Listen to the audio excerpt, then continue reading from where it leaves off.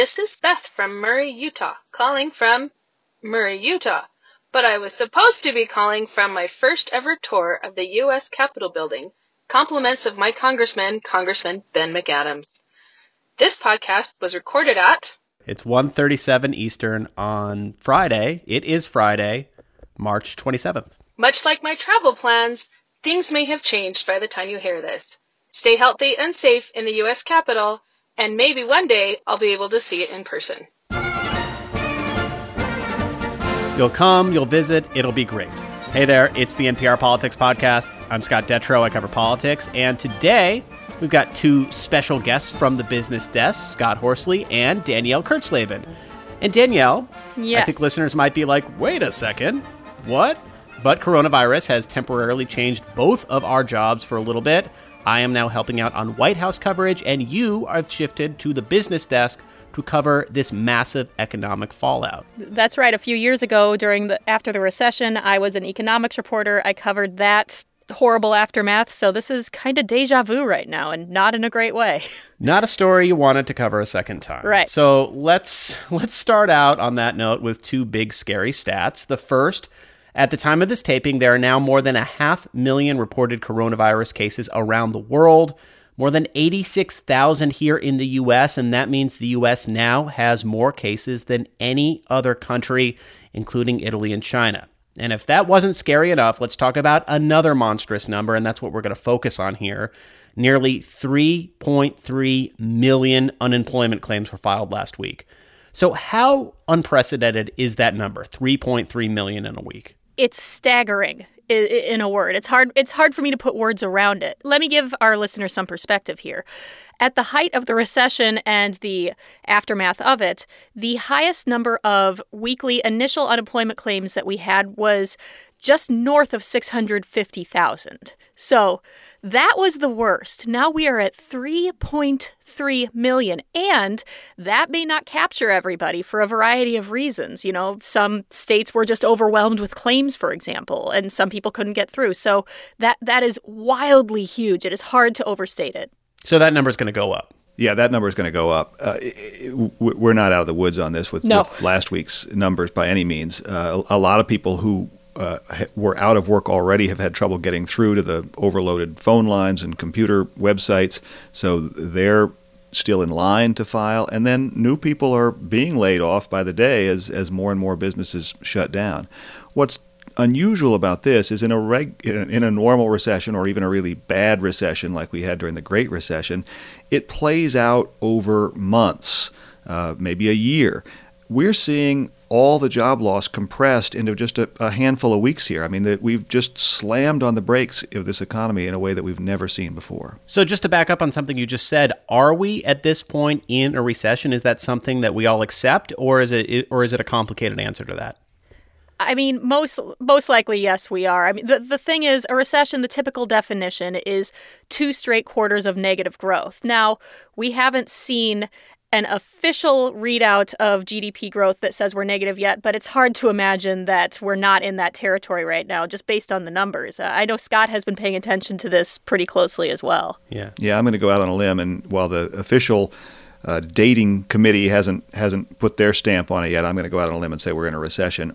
We were kind of coasting along in the first part of the year with not great growth, but healthy growth. But just the last couple of weeks of March, that's the end of the first quarter, have been so bleak that we're now looking at negative growth in the first quarter, that is the January, February, March time period. And we're sure to be in really negative growth in the April, May, June time period, when we're really going to see the results of this slowdown. And there's your 2 quarters right there. Just to give people some perspective, if you don't pay attention to these sort of numbers, GDP growth, normally, normal growth in the U.S. might be, 1% to 2% quarter to quarter, somewhere in there, maybe 3% if it's really strong.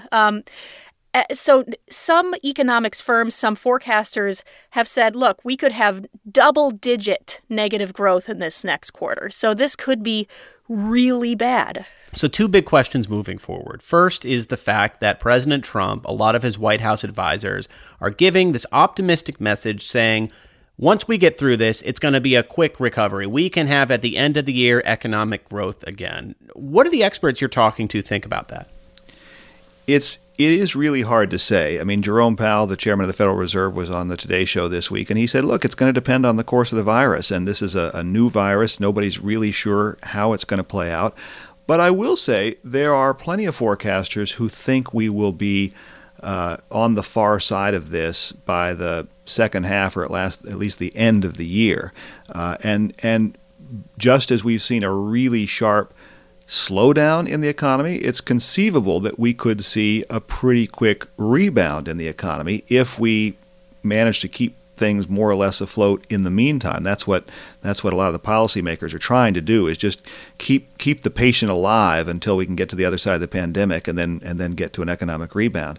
But because this is a novel virus, and also because there's a lot of moving parts with how we impose these social distancing measures, and nobody's quite sure how effective that's going to be, it's just really hard to predict how long it's going to take for us to be able to put the economy back on a more normal footing. And I guess the biggest factor is how long it takes to really calm down the spread of this, and does the spread go up again if people start feeling comfortable and moving around? I haven't heard any economists being quite as rosy in their forecast as perhaps President Trump. The idea that maybe we could be back to normal by Easter Sunday.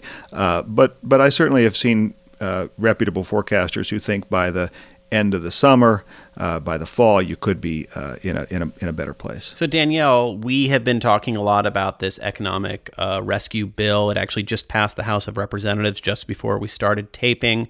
How much could that affect the economic picture here and give people some stability or some ability to pay rent going forward?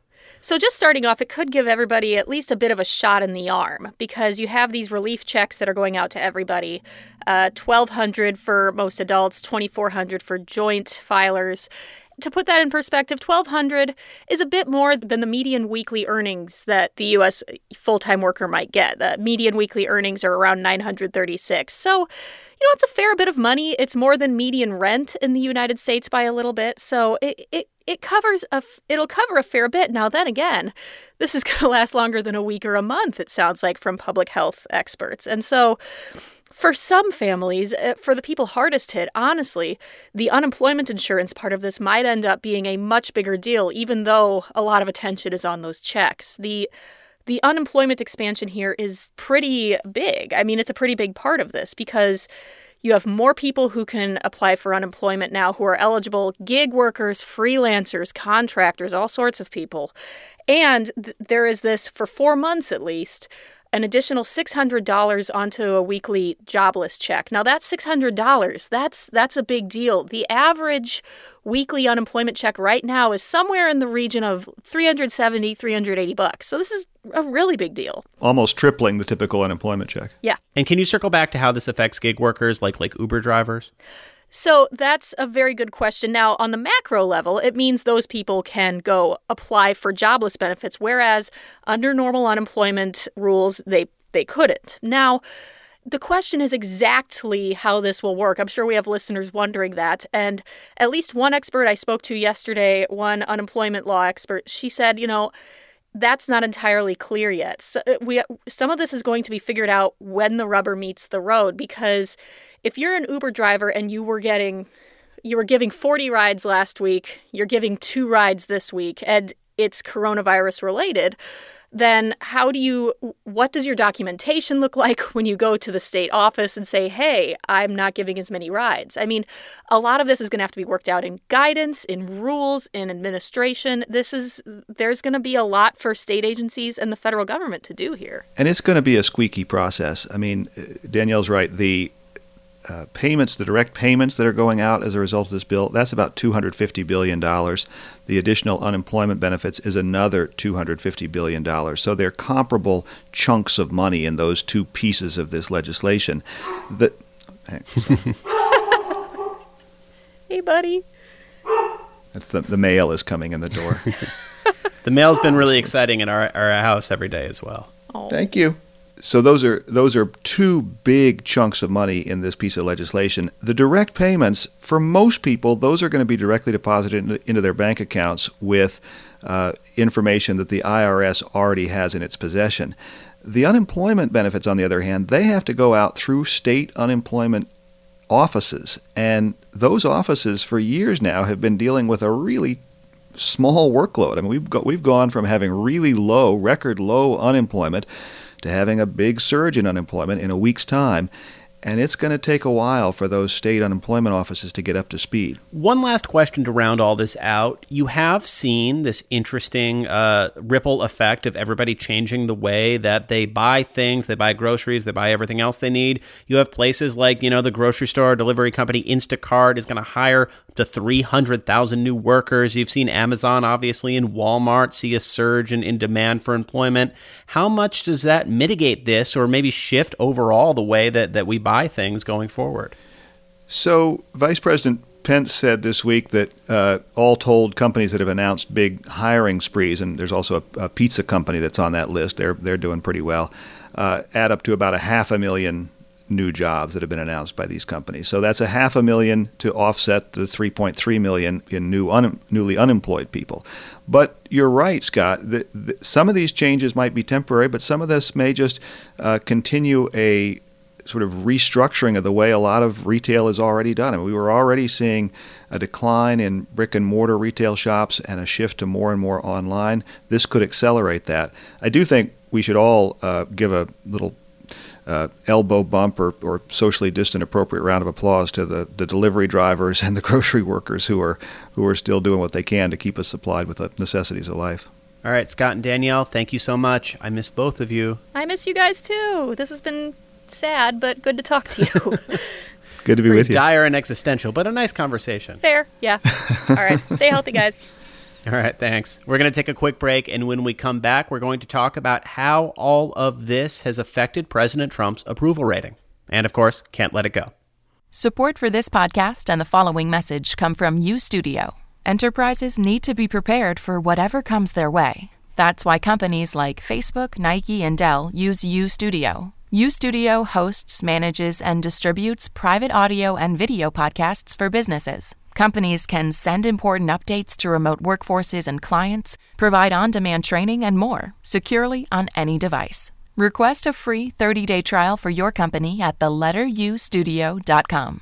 Support also comes from TransferWise, the smart new way to send and receive money internationally. TransferWise gives you the real exchange rate every time you send money abroad. You can even get an account that holds up to 45 currencies at once and convert between them anytime. Join over 6 million people in more than 70 countries who are already saving. Try them out for free at transferwise.com/NPR or download the app. The coronavirus pandemic is changing everything really fast.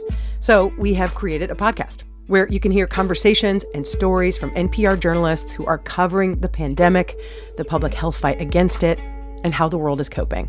I'm your host, Kelly McEvers. Listen and subscribe to Coronavirus Daily from NPR. And we're back, and I've got NPR's Ayesha Rascoe and Domenico Montanaro here in the virtual studio with me, which, of course, means we are in 3 different places. Hey, guys. Hey. Hey, Scott. So, on Monday, President Trump was asked if he has any regrets about how he has handled the pandemic so far. I guess there's always something everybody regrets. There are things in your life you regret. We all regret things, but I really like to look forward. I'm a person that looks a forward thinker, I guess they would say.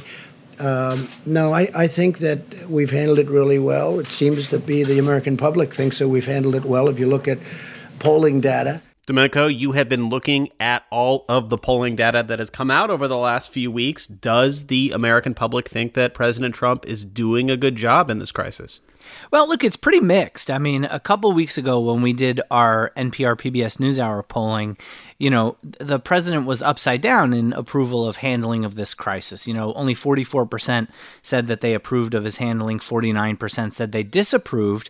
But every poll since in the last couple of weeks has shown an improvement. There's a range. Gallup had a poll out that got a lot of attention that showed 60% of people approving of the job Trump has done. That looks like it's an outlier because almost everything else is much closer to around 50%. So Fox had a poll yesterday at him at 51%.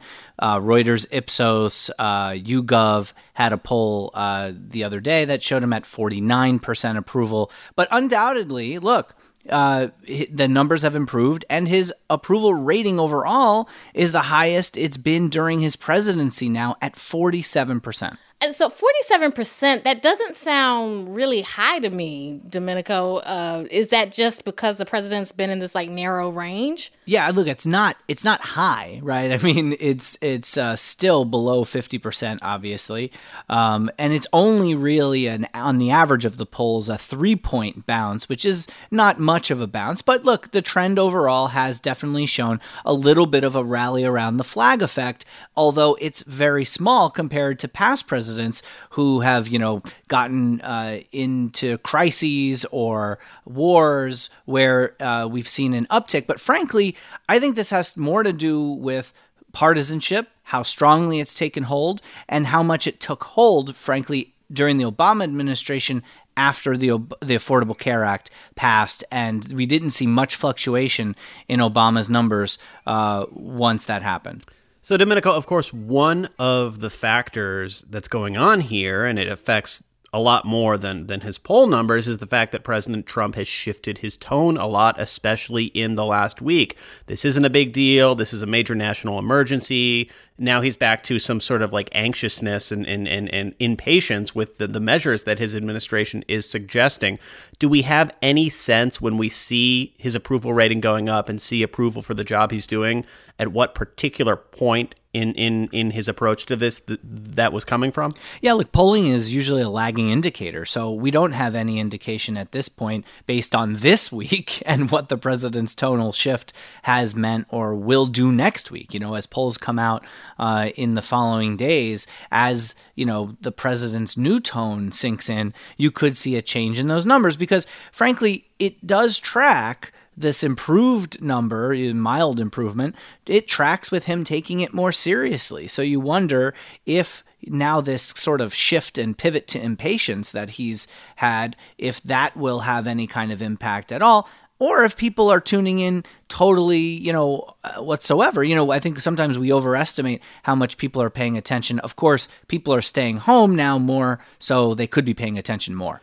One particular thing that the president was doing a lot and then seems to have scaled back is calling coronavirus the Chinese virus. And we continue our relentless effort to defeat the Chinese virus. Ayesha, can you talk us through what exactly he was saying, what he was trying to do there, and what some of the consequences have been? Yes, so he was calling it the Chinese virus. He was pressed on this by reporters a number of times. Why are you using this language? And his defense was, this came from China.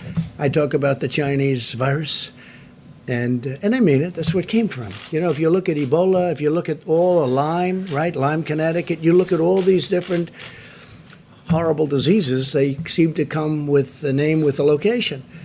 And this was the Chinese virus. And he would point to the fact that some in China had been accusing the U.S. of somehow spreading the virus or starting the virus, had been making these false accusations. And so this was kind of his way of getting back at China for doing that. He would call it the Chinese virus. Of course, there were complaints, or people were saying that Asian Americans are being targeted because of this sort of language. Now, President Trump, when he over the past couple of days, he stopped using that language and he started tweeting and saying, I don't want Asian Americans to be attacked. I've heard there's nasty language against them and I don't want that.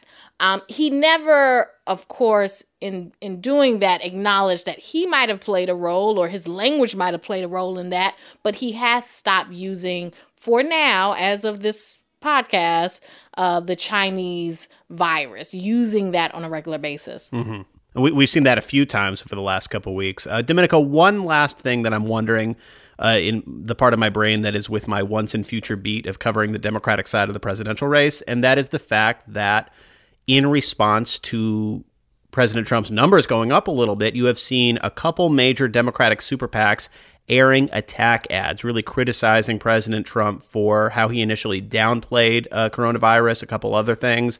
Do we have any sense how much a political ad like that can cut through when the crisis is so massive and so all-consuming for so many people? Well, people are home right now, so that's one thing. I mean, people will be able to see those ads. It's sort of delicate because something that reeks of politics has the potential to turn people off. But the longer that this goes on, you got to have a campaign that's run at some point because the election is, really only months away at this point. And overall, it's just hard for any of that stuff to break through, right? Like, that's what Democrats are dealing with or trying to respond to, is that everything's coronavirus and not much is campaign. Yeah, and a quick reminder, we actually talked all about this in yesterday's podcast. We took a break from the day-to-day coronavirus news to look at the weirdness of the presidential campaign right now, so you can check that out in your feeds. All right, we're going to take one more quick break, and when we come back, it's time for Can't Let It Go. This message comes from NPR sponsor Rothy's. Rothy's creates stylish, sustainable shoes and bags made for life on the go. Rothy's are carefully crafted with eco-friendly materials like single-use plastic water bottles and ocean-bound marine plastic. Best of all, Rothy's are fully machine washable. Plus, Rothy's always come with free shipping and free returns. Discover why their shoe, the Point in Black, has over 3,000 near-perfect reviews. Find your new go-to at rothys.com/weekly. There are scientists out there trying to chart the frontiers of the unknown. That's right. He has been to some places that no other human being has seen. What's that feel like? I've been to places you don't know. I'm Anoush Zamarodi. Join me as we journey through talks that take us to places uncharted. That's next time on the TED Radio Hour from NPR. Subscribe or listen now. Go in the other room, okay?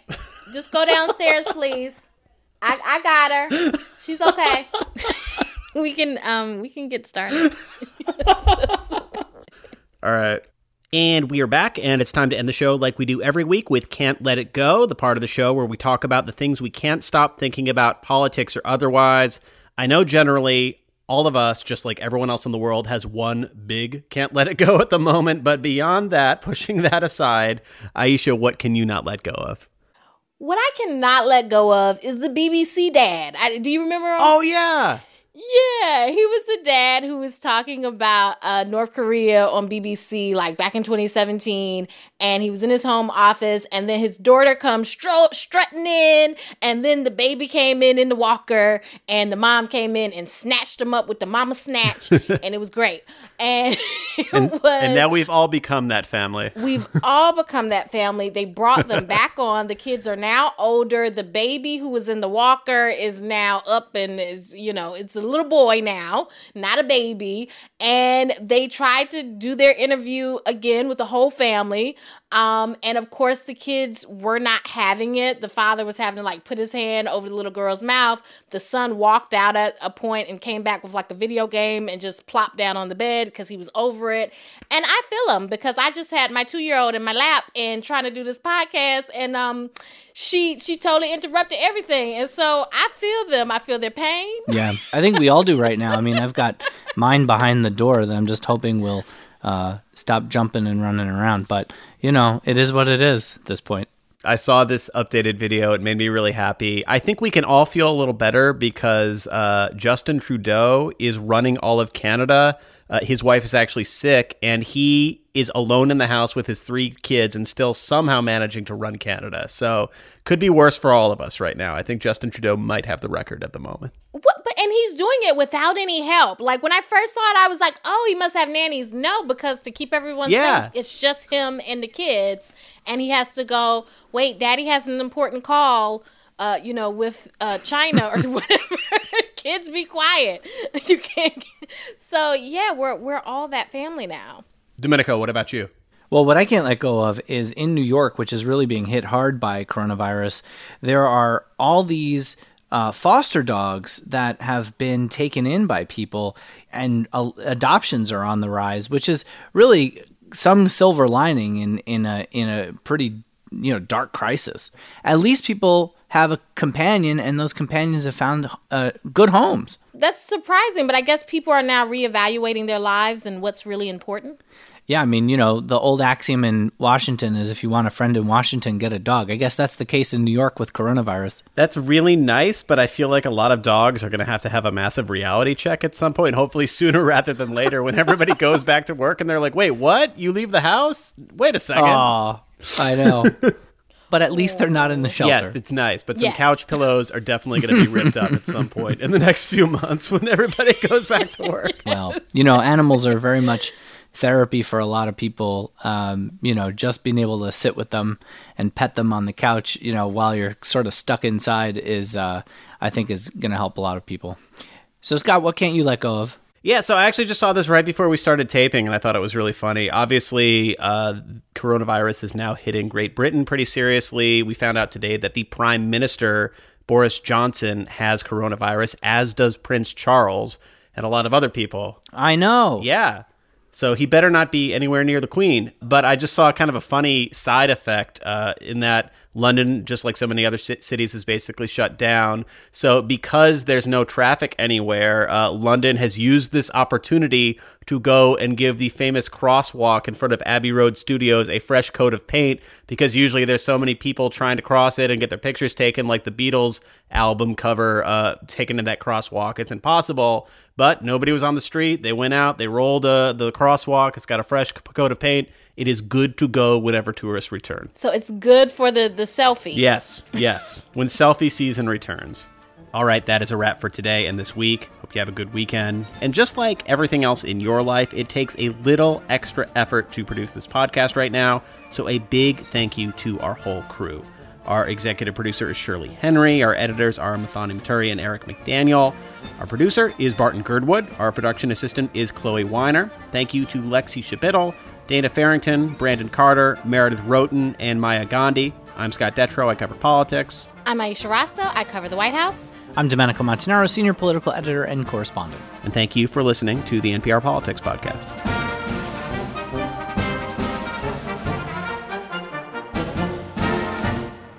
All I know is I'm running out of Lysol wipes. My hands are like raw from washing them. Oh my God, my hands are always dry to begin with, so this has been disastrous. Gotta moisturize, Scott. Gotta moisturize. Gotta moisturize. I know, it's a problem.